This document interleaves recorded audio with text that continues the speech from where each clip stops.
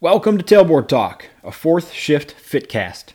The mission of Tailboard Talk and the Fourth Shift Fitness is to educate and train fire service personnel to increase durability and decrease the potential for injuries and their associated costs.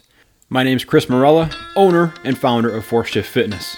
I'll use my experience as a personal trainer, strength coach, and 15-year veteran of the fire service to deliver tips, tricks, lessons, and information specifically geared towards the health and wellness of firefighters and paramedics. Each episode, you'll leave with immediate deliverables that will improve performance and resilience and keep you in the fight through your career and into retirement. Let's get into it.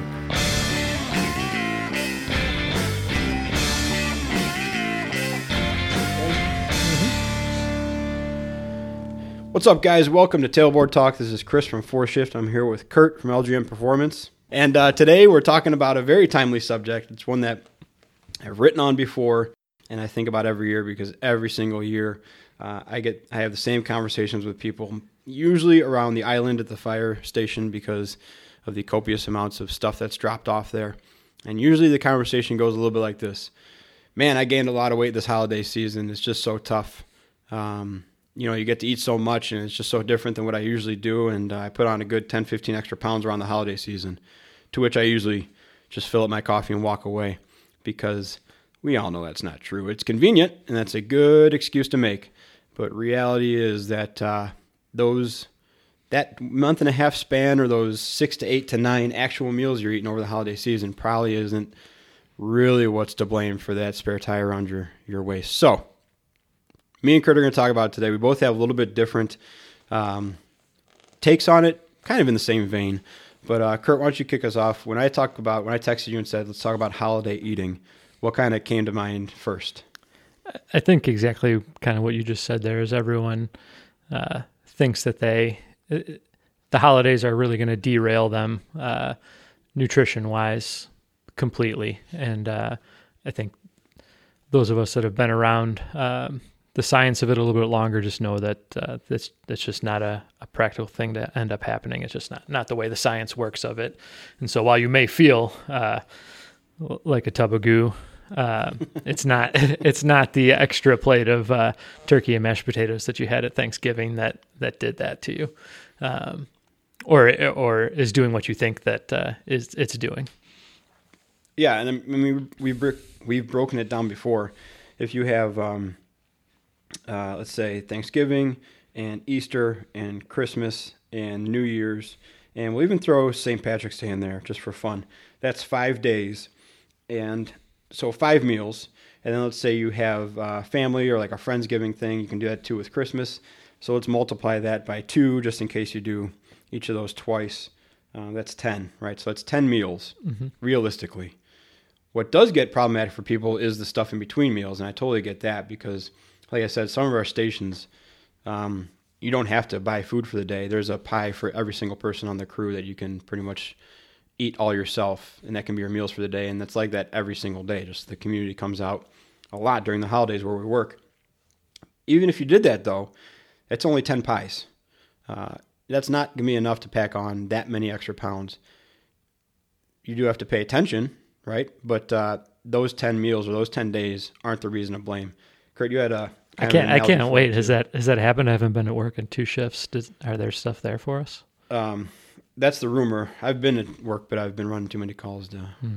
That's my I hope it's true. I hope it's true when I go back. My sad trombone sound effect. I don't know which one is on the keypad here. What's your analogy for the holiday, kind of how it goes?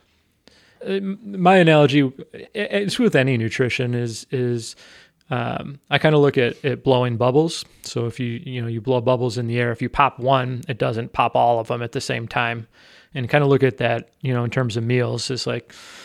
you have one meal bubble that you pop, it doesn't burst to the rest of them. And mentally, if you just accept that you're really going to enjoy that meal and you don't be the person that's like, I'm not going to eat, a piece of pumpkin pie and apple pie. It's just emotionally, that's just too hard, And so just enjoy it and understand that it's globally not going to have a big impact. That one meal is not going to have a big impact on the overall, energy balance that you're having. And so just do it and enjoy it and tell stories about it and then go back for it next year again, and then move on with hopefully the pretty good routine that you've already established from for yourself. Just roll right back into it. That rolling right back into it, I think, is an important point too, because I think we both see a lot of marketing ploys from gyms or from personal trainers or personalities. It's like they tie the next workout or the workout before directly to the meal, but not in like a fun way where we do it all gym. We're like, oh, it's the 12 days of Christmas workout, or it's the turkey workout or Turkey whatever, trot, yeah. where it's a themed workout. But they basically say like, since you were such a slob yesterday, you need to come in here and pay us and work extra today. That's a huge thing. I feel on a huge shame game on social media is, everyone's infographic is, use this workout to burn off, spring break, or use it to burn off whatever. And it's like, that's not, we even joke here about bikini season and stuff like that, but probably not the best thing to coach people towards. But that's huge on social media, of that kind of shame back into nutrition plan spiel that they have going. Well, and it works too. But that's one thing we kind of learned early on, is just the falsities of social media, right? And even when you see people who look phenomenal and it appears that that's how they live their everyday life, you and I have both seen firsthand from people who have gone through competition preps and stuff, how much work actually goes into just that one little thumbnail on social media. Mm-hmm. And so for someone to expect like, yeah, I'm going to eat with everyone else and have a good time and not be a weirdo that has to bring their own food to Thanksgiving. Right. And then I don't look like this person. How come they can do it every day and then look like that? It's just so crazy. Mm-hmm. But unless you have exposure to like a competition prep, or even just being around athletes and knowing what kind of freak shows are out there that really can eat with reckless abandon and then look phenomenal, you might fall into that shame trap, because it looks like people are pulling it off, but they're not. No, they're not pulling it off. And that's the thing, is like we glorify, the pro athletes or, whoever's in immaculate condition, but you don't understand the support system they have, the lack of other things tugging them in different directions, and it's the same on the rehab side too. It's like you have a whole support staff of people whose job is to keep you on the train tracks going in the right direction, because you're a pro athlete and someone's got a lot of money invested in you. But as the average Joe, it's like you don't have personal chefs and physical therapists at your beckoning call and 2-a-day workout times and stuff like that. So your margin for error is definitely different, and the support that you have is also it's a lot harder path to blaze by yourself than having a group of people supporting you doing it. Oh yeah. Well, and two, I think there's a kind of a misnomer too, that athletes are exceptionally healthy because they look exceptionally healthy, or they can perform at a high standard. Mm-hmm. Like I remember, man, this must have been, when was Jeremy Shockey relevant? 12 years ago, 2007 or 8 maybe, or before that. Probably before that, like 4 or 5. I still remember reading an article where he was like a party guy too, though, right? Yeah. Where he would go out and party, but then he would get back to his room at like 2 a.m, and then he'd like obsessively do push-ups for like an hour because of all the guilt and all like the shame that he felt. And so he might have kept up a physique and been able to be pretty good for a while. I mean, I don't remember the guy besides that article, really. It's also football, so I don't care. He's an above average player in the league. Yeah, but he had extremely unhealthy obsession or a relationship with exercise and fitness, and obviously with alcohol probably too, and partying. So, but if you looked at him on game day, you'd be like, holy crap, man, this guy is what I want to be like, But I remember that too, of like, yeah, you may look at these people and think that they're killing it and they got it all figured out, but the psychopath's up from 2 to 3 in the morning doing push-ups. Yeah, they're in his own tears, Not that and listen, if anybody has problems like that, I'm not trying to make fun, but I'm saying that what you see on the outside is not always what's going on. That example always stuck with me. They're just, they're 1 or 2 activity factors away from being, a runaway train at that point. Which actually touches on kind of a good thing that just came to my mind is, just in this too, is that people always have they think that they work out more than they do, and they yeah. think that they eat better than they do. And drop when the pan, you I'm so actually sorry. look at what really qualifies activity factors, nobody is doing the amount that they think that they're doing, you know? Yeah. And so I think that's always a big thing too in this industry is people think that they're actually doing a lot of work, and they're not. Yeah. And they think that they're eating better than they are, and they're not. And then when you don't support it with sleep and you don't support it with stress management, it's like problems arise. Well, in keeping with the football theme, I mean, how many former football athletes have you seen that retire or wash out in college, and they went from a kick-ass looking lineman or whatever, and then they're enormous. Yeah. I mean, destroyed within a year because they've continued to eat the way they did when they were playing, and now they're not. Right. They're doing an eighth of what they used to do, but eating the same way. I think it spins the inverse way on both. So like the With skill, hockey, like hockey and athletes go the opposite way and they stay skinny. yes, You're of saying? course. No, the skill athletes in football, they bulk up real fast. And then the linemen can't wait to get the weight off their body, so they shed weight real fast. That's true. Because they're not trying to keep 320 on anymore, you know? An unnatural amount of weight Right, to be right. mobile. Ooh, this is a good holiday eating topic. All right. So with that, though, let's just say that you're at a holiday festival. The other part of this is that people blame the gross number of calories they eat on like the issue, right? But if you look at what is usually being eaten, it's not that bad. Like, No. At a typical terrible Thanksgiving meal, I'd say that. We were talking about this the other day. Would you eat Thanksgiving stuff like any other time of the year, really?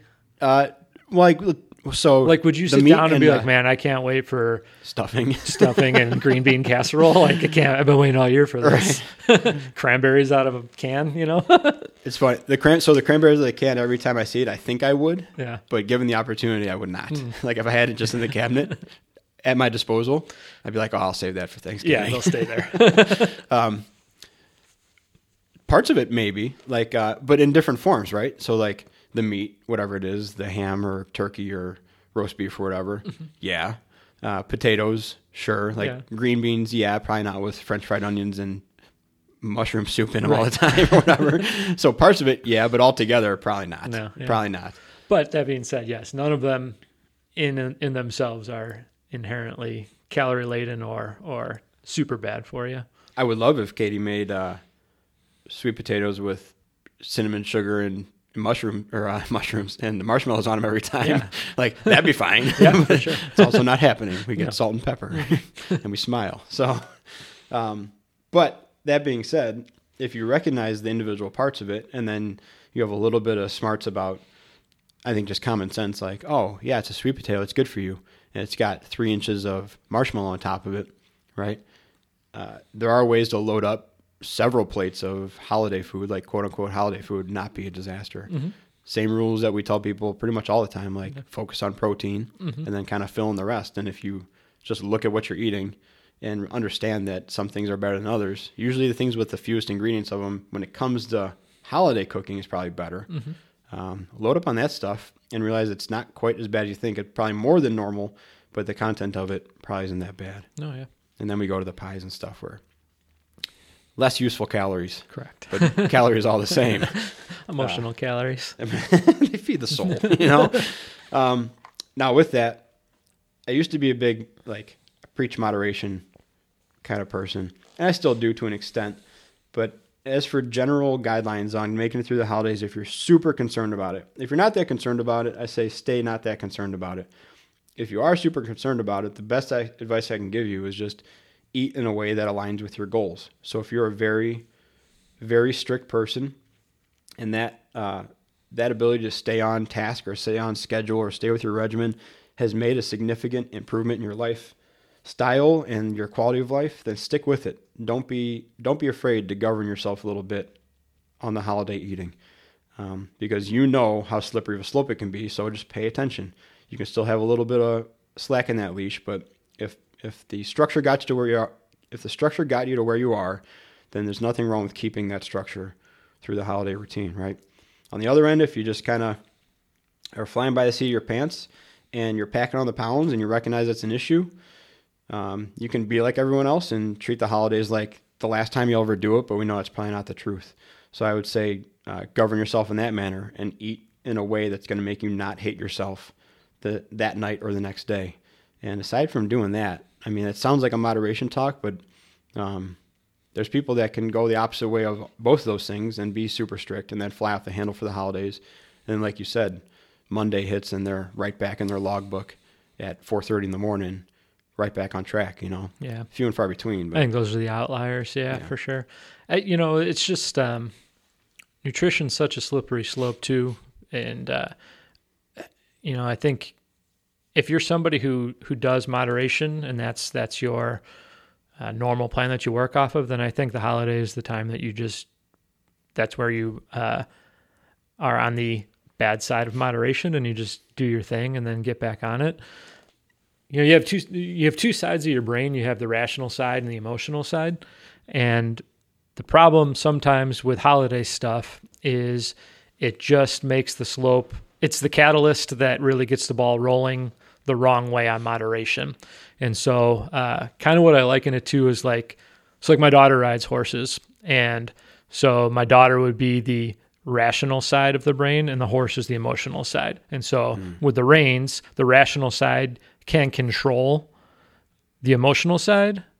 But at some point, if the emotional side doesn't want to, the rational side doesn't matter anymore. And that horse is going to not listen to her and do what it wants. And that's the same thing with us, is if you restrict yourself so many times with the rational side, eventually the emotional side is going to burst through. And if that's what tumbles you down a slippery slope of no return into bad habits,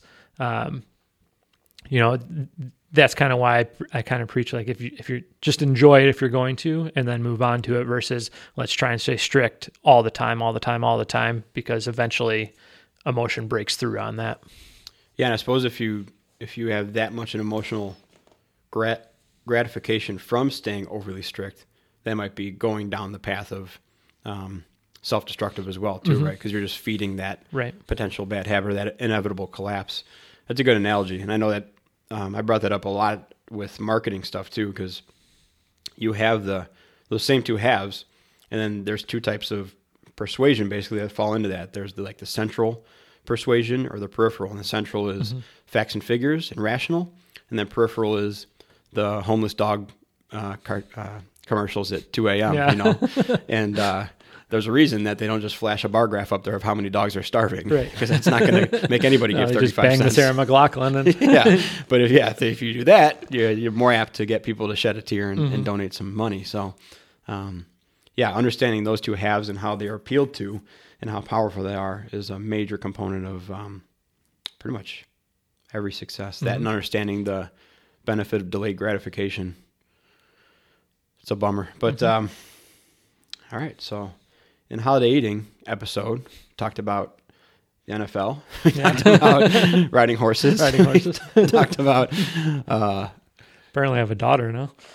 She rides horses. A little bit of humble bragging there, not a big deal. Drive your Corvette to go drop off your daughter and ride horse lessons. Greedy fireman. All right. Anything else? I mean. Don't ask me for nutrition advice when we're at the Thanksgiving party either.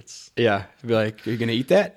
Sit there and shovel stuff down with two hands. Whatever I like is the thing I'll suggest you don't eat out of your own. These are terrible. Yeah, don't eat those. It goes against your body composition goals and right towards mine. All right. How do you want people to get in touch with you now? They can get in touch with me at hansen.kurt@gmail.com. Awesome. Or Kurt_Hansen on Instagram. Cool. 4shiftfit@gmail.com or 4shiftfitness on social media. Probably have one of these right now. I'm not on the road, obviously, but we're going on vacation. So this one's going to be while we're on vacation, and maybe I'll do one with Katie while we're on vacation. If not, maybe we'll have a week off. We'll see what happens. But as always, drop a line if you have anything you want to hear from me and Kurt, or me and Katie, or me and whoever, and or without me, that's fine too. And we'll talk to you guys soon. Be a 4-shifter.